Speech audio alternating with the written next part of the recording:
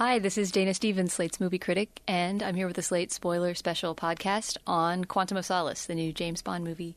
In the studio with me is Tanner Colby. Hi, Tanner. Hi, Dana. He is the author of The Chris Farley Show and an unofficial James Bond historian and expert. Yes, and therefore the perfect partner extraordinaire for this podcast. So let's start off. Let's see. What are we going to do first? Plot summary? Yes. Quantum of Solace picks up right where Casino Royale left off, where James Bond had tracked down Mr. White, the man responsible for Vesper Lynd's death. He takes him to a debriefing in Siena, Italy, and from there Mr. White escapes, and James Bond goes on the hunt for this mysterious organization that he's got to track down to get revenge. Which is called Quantum, hence it's the called title Quantum, of the movie. Hence the title. The title of the movie actually comes from a small phrase in one of the Ian Fleming books.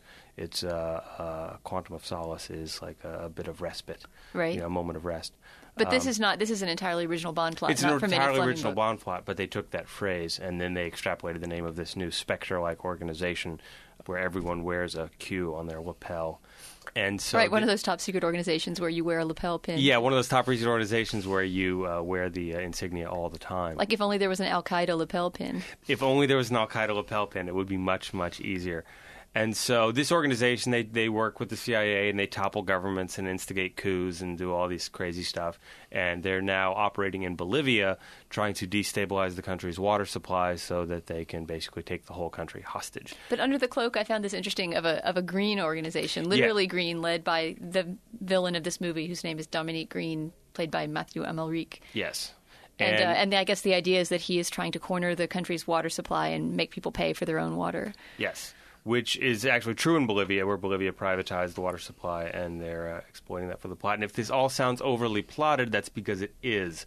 And the plot in this movie really kind of gets in the way of what should be a lot of fun and Bond formula, which I think we both agree they got away from a little too much. Yeah, I think you and I would both agree that the temperature of this movie is, a little more tepid than the last Bond movie. I think it's part of an interesting new run with the Daniel Craig movies, and let's talk about the stuff we did enjoy about it, so we don't start trying. You were just saying you're far too much of a Bond loyalist to start off by bagging on the movie. Well, the main thing that's great about it is Craig himself, who is one of I love all the Bonds for their own idiosyncratic charms, but he's great, and he has a lot of fun, and they're starting to let him loosen up a little more. He has a couple of moments of humor where he walks into a five-star hotel, and he's supposed to be undercover for being a teacher on sabbatical, and he walks into the five-star hotel and says, "I'm a teacher on sabbatical, and I've just won the lottery. I'd like your best suite." And they're just letting him have a little more fun, and I think now that he's avenged Vesper by the end of the movie and he's now a full-fledged secret agent, he goes on in the next movie, and hopefully they'll start letting him have a little more fun.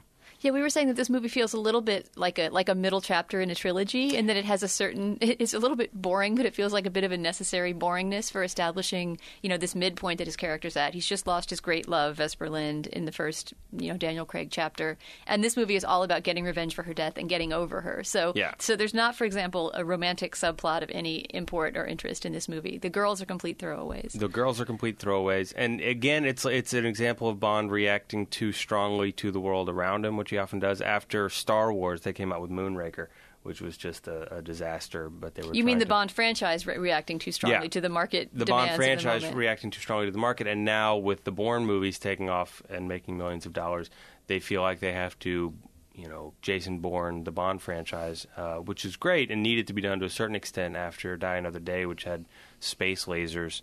And all sorts of, invisible cars and nonsense. But now I think they've overcorrected with this movie. This movie, they just wrote it a little too small, I think, and the stakes are never really that big, and none of the set pieces are really that grand. And at some point you want a villain with a secret lair inside a volcano, because that's what's fun, and they need to get back to that a little bit, I think. Do you want to talk a little bit about where this stands in the pantheon of Bond movies? You were also saying that it sort of struck you that it has an equivalent in the... It does, and it's a much better movie than License to Kill, which was really probably one of the worst Bond movies of all time. But it has a similar feel to it. Is that a Roger Moore one? No, that's Timothy Dalton. After Roger Moore had gone overboard with all the spectacle and secret agent stuff, they went back down to basics with Timothy Dalton in the late 80s, and they had Living Daylights, which was a really fun, good, down-to-earth spy movie about Soviet defectors and that sort of thing. And they followed that up with, let's get even grittier, where James Bond's just on a revenge mission against this South American drug dealer. And it was a very dour and humorless movie. And similarly with Brosnan, like with Moore, they went over the top with all the spectacle stuff, and then they got back down to basics with Casino Royale, and then they said, okay, that worked. Let's get even more granular with this, and they just went too small. Well, what's happening with Craig is, obviously so far Craig has been the Bond who doesn't enjoy being Bond. That's sort of his trademark a little bit so far, right? He drinks the drink, the iconic drink, but he never really asks for it. It's just what the bartender happens to make. There's sort of the running joke about Craig, I guess, is that he's this very gloomy and brooding Bond who doesn't take the pleasure that some of the earlier ones did, and Bond's various debonair pleasures. Do you think that's going to change, and they're going to try to move him in a more frivolous direction? I think that they have to. And I think that they will. And he had a little bit of fun in this one, like I said, with the hotel and with seducing the Fields, the British agent who meets up with him in Bolivia. And he's starting to have a little fun with it. And I think in the next movie, if they're smart, in the next movie they'll bring Q back. They'll bring a little bit of the gadgets back. They'll keep it gritty and they'll keep it hard-hitting and won't go frivolous with it. But we'll see more of this secret organization, Quantum, that if it takes on a Spectre like... if they follow the trajectory of the Connery years, where you had Spectre doing low-level spy stuff in Dr. No and in From Russia with Love, and then Spectre, they skip Goldfinger, and then Spectre comes back in Thunderball with a big, nuclear sabotage plot, and then, by You Only Live Twice, they're going completely overboard with, the lair and the volcano and space rockets and stuff. And so I think in the next movie we need to see gadgets and more women, and a quantum layer inside a volcano, and we need to get back there. You were noticing also that there's been a reduction in girls per movie in the Bond movies. That there used to be the 3-girl standard. There was a 3-girl standard. There was a meaningless girl that he slept with along the way. There was a girl who was integral to the plot, who gave up some vital bit of information, and then he slept with her, and then she was always killed. And then there was the main Bond girl, who was the damsel in distress, and they end up together at the end. And they've sort of discarded that model for the 2 Bond girl model, where there's one girl in this one. There's one girl who's just meaningless along the way, and then the second girl who's just meaningless along the way. And that seems as in a way part of the narrative of this movie, though, which is about sort of, as we were saying, the middle chapter in which Bond recovers from his heartbreak. And at the end of the movie, he's found out the truth about Vesper Lynd, which we can spoil because this is a spoiler special, and it's that she did not, in fact, betray him, or if she did, it was in the context of trying to save his life. So, she was, as it turned out, a good girl and not a bad girl. And right. I guess this somehow psychologically frees him to throw her necklace symbolically in the snow and move on. So so maybe he's ready for, another big Bond girl, the Ursula Andress of the aughts in the next Bond movie. The other thing we can spoil, I think, is the action sequences, which are just overdone and poorly shot and incoherent. And I think that's the problem. It's like when you got Ang Lee to direct The Incredible Hulk, you're going to get Ang Lee's Incredible Hulk. And in this one, we got Mark Forrester, who is a brilliant director who does wonderful character stuff in Finding Neverland and The Kite Runner and these Academy Award-winning films.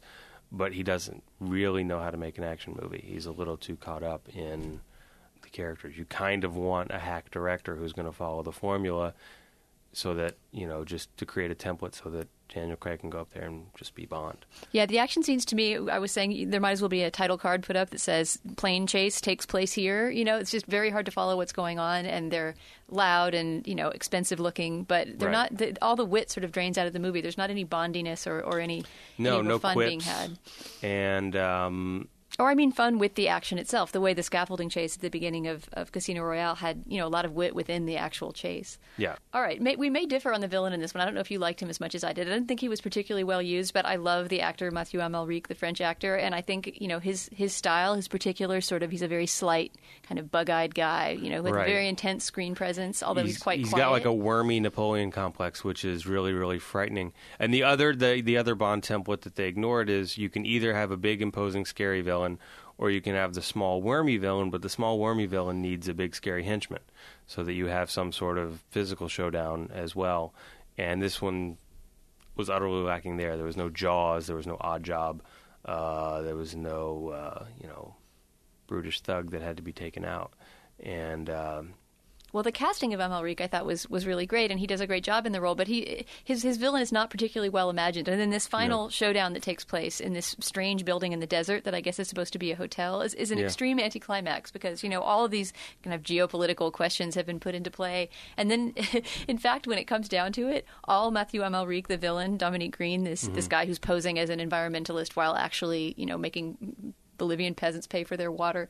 All he wants is for the dictator of Bolivia, the guy who's about to assume the seat of dictator of Bolivia, to sign this lease. So there's this remarkably anticlimactic scene of the two of them basically sitting at a boardroom table talking about this lease, which as a fellow Slate editor said, has all the excitement of an afternoon at the Kings County Registry of Deeds. It's just it's not a particularly compelling moment. Well, I mean, the whole idea that basically the plot of the movie is that this secret organization, Quantum, is engineering this coup for this corrupt Bolivian general or colonel or whoever so that he will be in charge of the country, but they've had him cede to them a lease for this massive tract of worthless land, which only they know contains a vast hidden underground lake which can solve the country's water supply problems. And so all they do is make him sign a lease that doubles their revenue from the water. They don't let him become the generalissimo of the country and then hold him hostage and get him to do whatever they want while holding the water supply, over his head, which would have been a fascinating development. But instead it's like, sign this lease and we'll, it's 2 for 1 on water day in Bolivia, which just seemed far too trivial. And then that lease signing climax is then followed by the climactic action scene in which this hotel basically catches fire because of various bombs that are being set off within it. Mm-hmm. And there's a lot of being passively trapped in this last action sequence that we were observing, where both the main girl, played by what's the actress's name, Olga Kurylenko, the main interchangeable Bond chick, is sort of trapped with this dictator in one burning room, while Matthew Amalric is trapped in another burning room with James Bond. And there's just sort of this really long, boring action sequence in which the question is, who's going to burn to death first, right? Yes. But I think the best sequence in the movie, hands down, was Tosca, when James Bond follows this, when there was still a great deal of intrigue going on in the movie, and you find out that the CIA and Felix Leiter, who should be a Bond ally, are actually possibly in bed with Green and Quantum because they're trying to get their hands dirty with this coup in Bolivia. You're wondering, okay, where's this going to go? And Bond follows Green to Austria and goes to an opera production of Tosca where all the members or leaders of this organization, Quantum, are meeting. And the way that they meet and communicate is they go to the opera and they've all got earpieces and they silently whisper to each other during the opera. And, they're in a faceless crowd of 1,000 people watching this opera, so nobody can identify that they're all meeting together, which I thought was a really, really neat conceit. And then Daniel Craig, who's eavesdropping on them, says, I think you people need to find a better place to meet. And that was an old school Bond scene because you've got the elegance of the opera setting and guys in tuxedos and opera boxes, having these clandestine conversations about evil things. And that actually sort of felt like Mark Forster did know what he was doing. Right. He's a good director of that sort of middle brow, elegance or something. He just doesn't know what he's doing when there's a bunch of jeeps chasing each other through the desert. Right. And then when, all the people get scared and get up to leave and he takes their pictures and you realize that this organization, Quantum, some of the members, one of the members is the top advisor to the British Prime Minister. And so they don't know how deep the rabbit hole goes. And I think the potential for what they've set up in the next movie could be great. If they stick with Quantum, which I don't see why they wouldn't, because presumably the head, Mr. White, is not dead yet, right? He got away from his interrogation sequence. All right, let's briefly talk about just the casting outside of Daniel Craig, Judi Dench, and who else is in the movie, and who should they keep? Well, Judi Dench obviously is great, and she and Daniel Craig have a great rapport together. I don't know why M wasn't always a woman. Just like I don't know why we always didn't have a black president. But anyway, so that's great. But you want Q in the mix next time. I think that, I don't know if they want to go back to John Cleese. Well, actually, John Cleese was R. They retired Q with Desmond Llewellyn, as well they should have, because he was an institution. So, but they need to bring back the gadget shop with the cool stuff. And it doesn't have to be that over the top, but they need to bring that back. And the women need to be more interesting next time. The one great thing, and I would say probably the best image in the whole movie, is when Bond comes back to his hotel room, and the British agent that he'd been sleeping with along the way is lying in bed covered in oil, and she's black from head to toe, the same way that Joe Masterson was in Goldfinger, when she was painted in gold. And it's a brilliant scene and a brilliant homage to the old school Bond. And it's a complete red herring, because the whole reason the CIA and the British Secret Service are supporting this coup is because they think there's oil under this desert, and there's not. It's water. And so, but covering the girl in water on the bed would just somehow not have near the visual pop that covering her in black crude does. Yes, and so that was a brilliant image, and that sort of planted the movie firmly in the Bond tradition, because otherwise I don't know that it would have been, because they depart from the formula so much. So, despite the fact that we both agree that this is somewhat of a lackluster Bond movie, I'll see it 6 times because it's a James Bond movie. Well, but I was going to ask about the next chapter. It nonetheless leaves you breathless for the next Daniel Craig chapter. He's lined on for 2 more, so there'll be at least 2 more with him. Yeah, well, if they are trying to make a Bourne trilogy here, which I think maybe they are, this is it'll end up retroactively being a great middle chapter. When I walked out of the middle Bourne movie, I was completely disappointed. And then when I saw the third one, I was like, oh, yeah, it all makes sense. You're such a fanboy. Only a fanboy would give so much credence to the boring movie that's the middle chapter. But I have to admit, that I agree. In spite of all the longers of this movie, it made me excited to see where they're going to go next with the franchise. And also what's exciting is that Mark Forster won't be back directing. And hopefully they'll They'll tap a hack again, a good action director. Yeah, hack. Brett Ratner, Kevin Smith. No, sorry. So, no, but if they just go back to Martin Campbell or just like a good workman action director, I think they'll have exactly what they need. Well, Tanner, thanks a lot for seeing the movie with me. Thank you. And thanks for coming in for this Slate Spoiler Special. For Slate.com, I'm Dana Stevens. Hello, it is Ryan, and I was on a flight the other day playing one of my favorite social spin slot games on ChumbaCasino.com. I looked over at the person sitting next to me, and you know what they were doing? They were also playing Chumba Casino. Coincidence? I think not. Everybody's loving having fun with it. Chumba Casino is home to hundreds of casino-style games that you can play for free anytime, anywhere, even at 30,000 feet. So sign up now at ChumbaCasino.com to claim your free welcome bonus. That's ChumbaCasino.com and live the Chumba life. No purchase necessary. VGW. Void where prohibited by law. See terms and conditions. 18+.